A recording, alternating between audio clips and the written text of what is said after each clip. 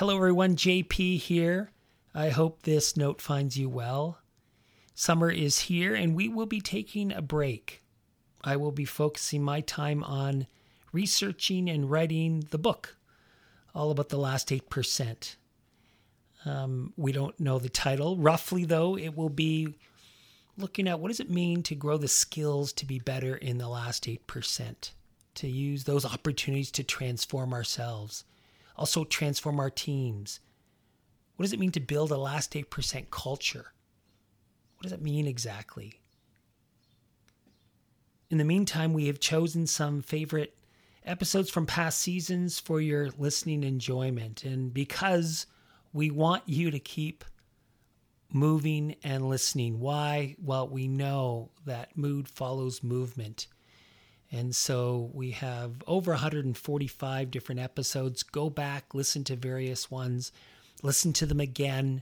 It's great for the repetition because there's a lot of good content there, but more so it's about building these habits. If you're interested in finding out what your predictable default behavior is, that is, what do you do? What's your pattern when you face the last 8%? Go to the show notes. You can take our quiz. But most of all, feel free to join our Facebook group and share everything with other folks. But most of all, have a wonderful summer, and we will see you back real soon. Thanks so much.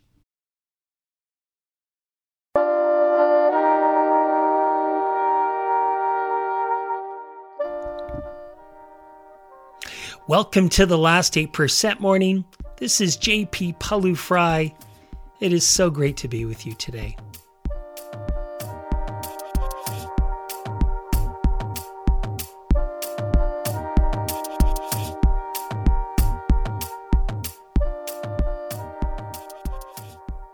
In today's episode, you want to build a great team, but you face lots of pressure and stress to deliver on deadlines, to manage change.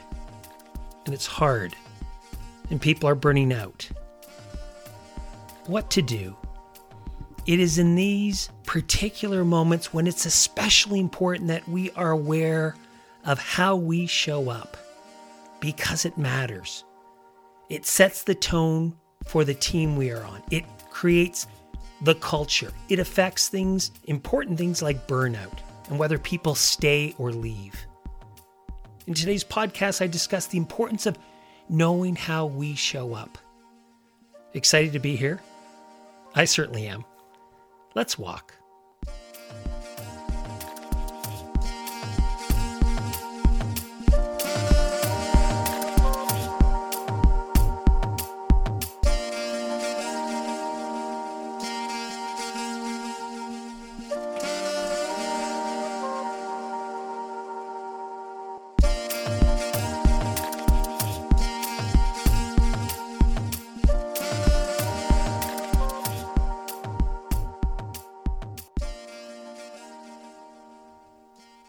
Out, walking, enjoying this gorgeous day, moving as we are able.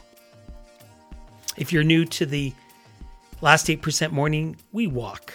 We integrate movement and mindfulness and mental training exercises so we can build insight and skills to have more courage and confidence in our last 8%.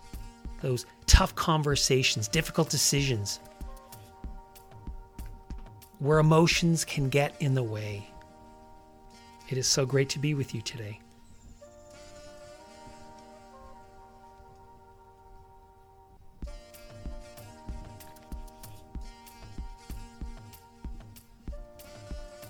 We start by paying attention to our body and our breath.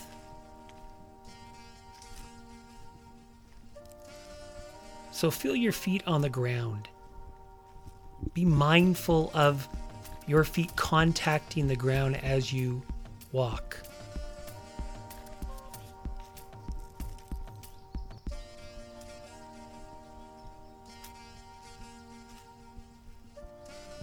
Feel your hands and arms swing as you move. It's very important that you integrate movement. Highly recommend you pause this if you're in your kitchen or in your car and get out and go for a walk.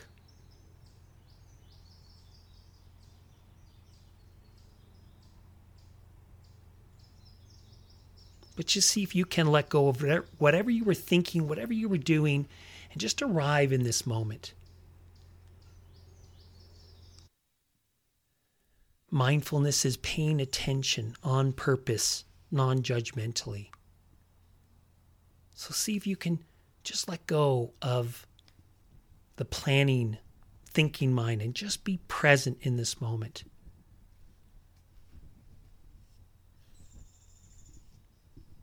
Sometimes it helps by taking a few deep breaths, just as a way to settle into awareness of the body.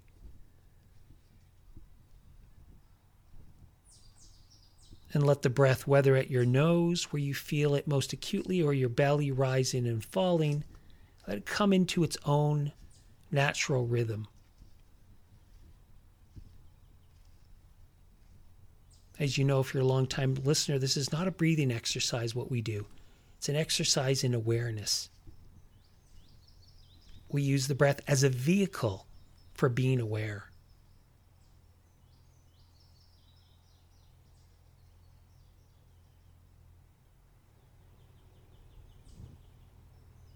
As you notice the belly rising and falling, you might be aware of sounds, background sounds, or my voice.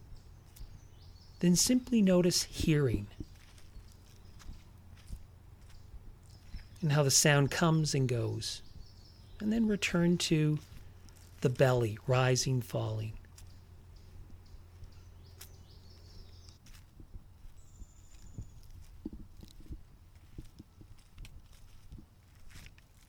You might begin to feel other sensations in the body. If any physical sensation becomes predominant, tingling, tightness, vibration, pressure, simply be aware of the sensation.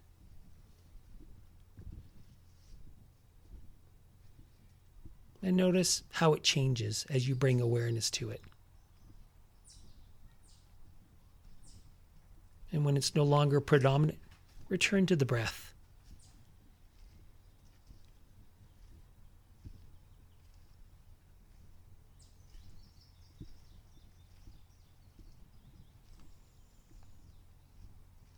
Where is your mind?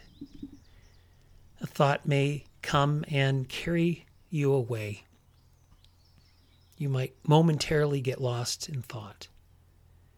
And at a certain point, you become aware that you are thinking and you make just a soft mental note thinking.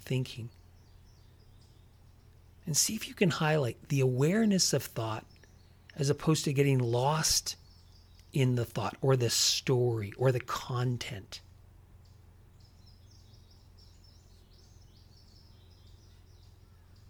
And when the thought is no longer there, simply return to the belly. And in this way, we are simply being mindful moment to moment of whatever the predominant experience is. Belly and breath, body sensations, thought or story. And this is important. Through this awareness, we begin to see the changing nature of all of these phenomena. Things are constantly arising and passing away. And in the noticing and awareness of this process of change, how things arise and pass away, the mind no longer clings. And the essence of non-clinging is the point of mindfulness practice. So this is not a breathing exercise we're doing, not a way to calm the mind, though that may be an outcome. It's a practice of building awareness or insight to understand the mind. We're studying the mind to see how things come and go. Because when we do that, we get the insight that allows us to become less hooked to our thoughts and our stories. And our mind becomes less clinging, less grasping. And this is how we become a student of human behavior, through a very direct practice.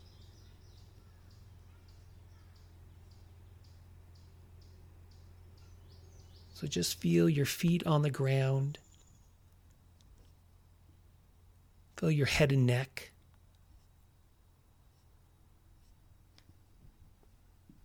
And just stand tall, look around, feel grateful. Feel so fortunate to be introduced to this practice that will change your life.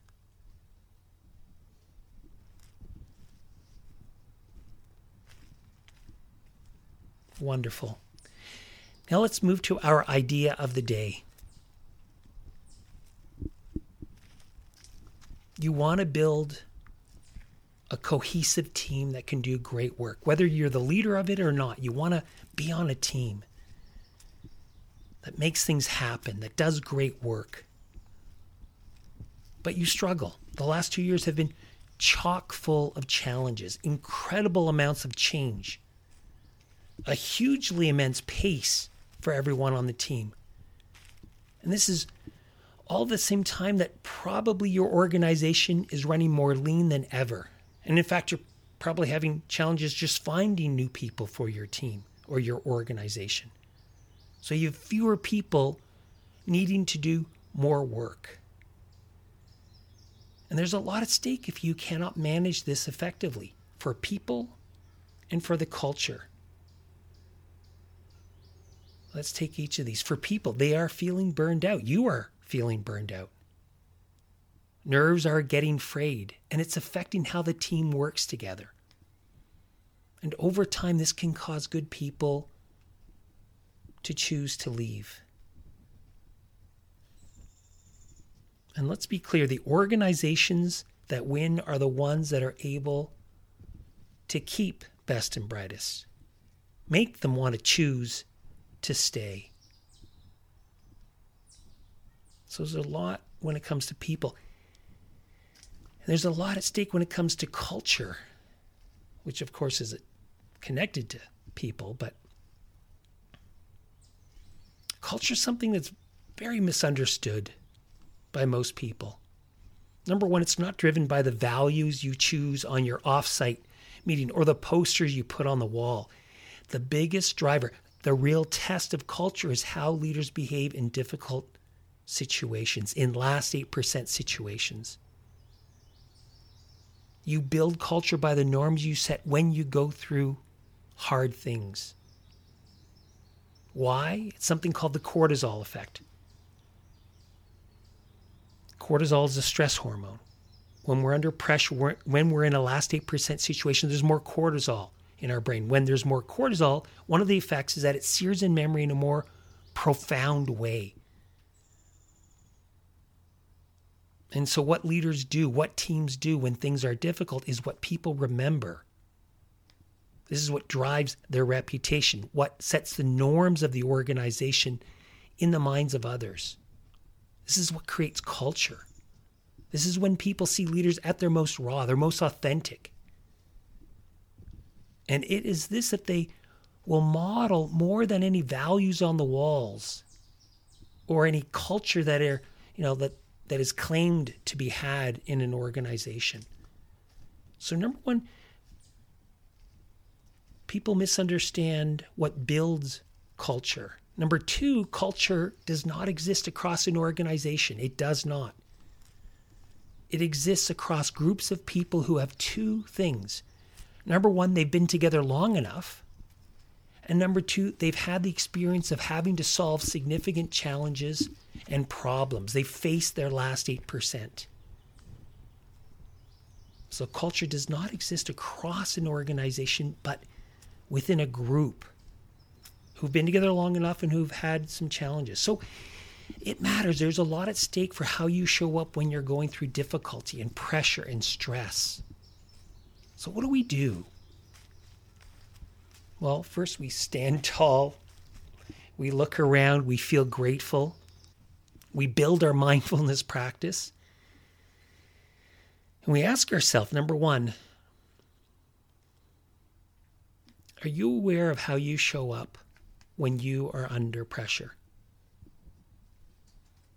Most people don't. Most people don't. And it's the trick of pressure. When we are most under pressure, we become more self-referential, more self-focused. It's because our brain's trying to protect us, trying to keep us safe. And we are less able to understand how we come across to others. That's the first trick of pressure, or the trap of pressure. The second, and you know this because of the cortisol effect, that this is when we create the most damage on others, on our team, in our family. It's what people most remember. It is, again, that setting of the culture. Recently, I was in California for some keynotes, just last week, in fact, and we spent some time north of San Francisco in Sonoma County. This is kind of one of my favorite places, wine country in California, a place called Healdsburg. And this is where my favorite wine, Chardonnay from Russian River Valley, comes from.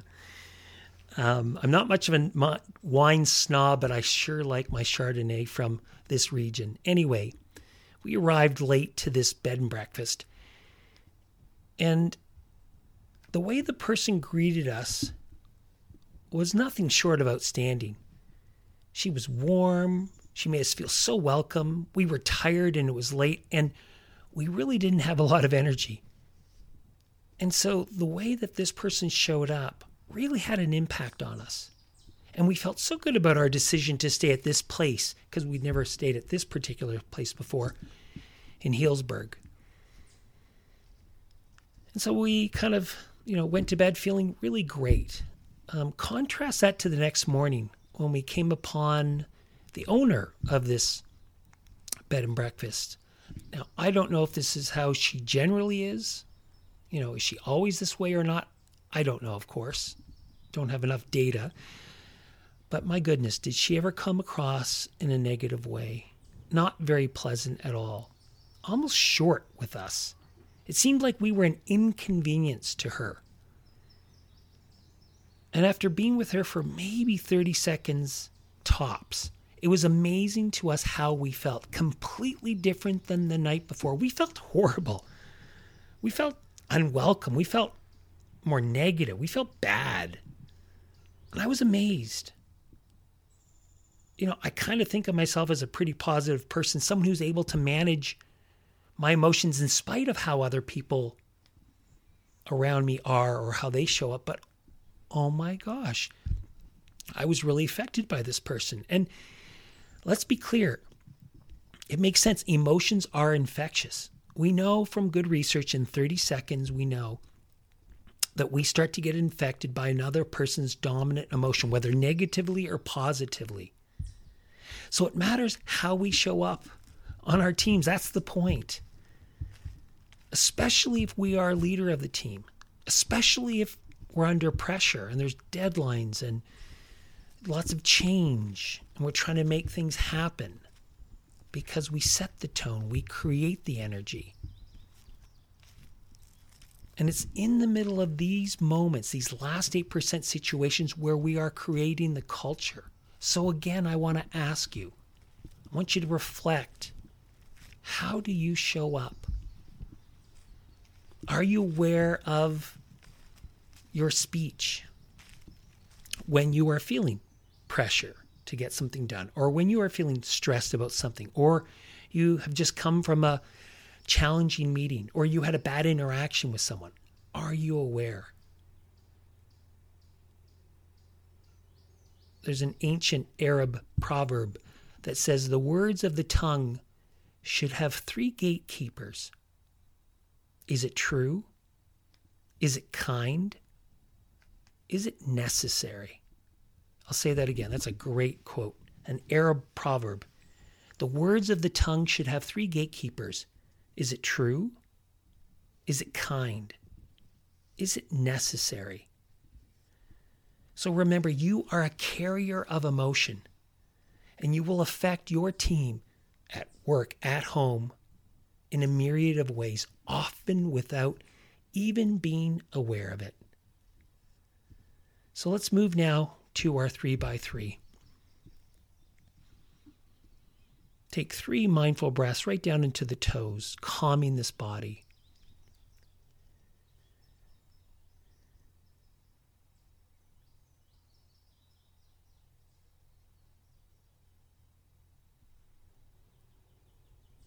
Now let's move to gratitude. Think of somebody who you really helped sometime in the last month. Think of the challenge they were facing, how you showed up, the difference it made for them, the emotions they felt. And see if you can feel the gratitude that they have for you. Can you receive gratitude? It's a very powerful protocol for using gratitude. And to better understand the science, there's a whole series on it that I did a few months ago. Go back and take a look. Or give a listen, I guess I should say. And now 3 goals. What do you want to get done today? What are 3 big rocks that you want to focus on? Take a moment now and really think about, okay, what am I going to attack today? What am I going to really get done?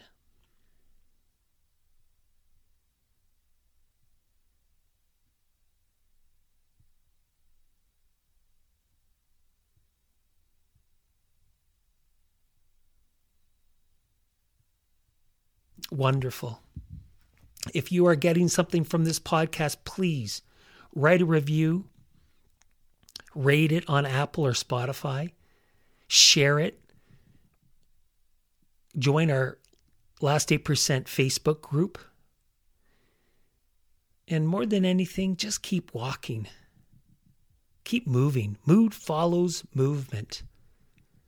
And when we can build this momentum to start our day or in the middle of the day or at the end of the day, it makes a difference. We show up differently.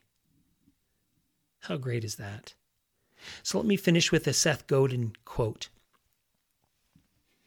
And let's take this energy and momentum and focus into the day.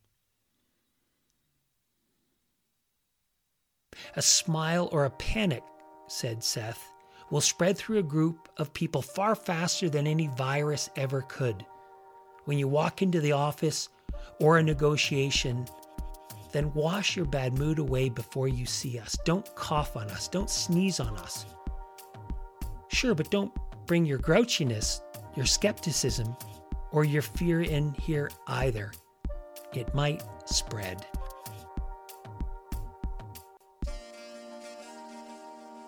Have a wonderful day.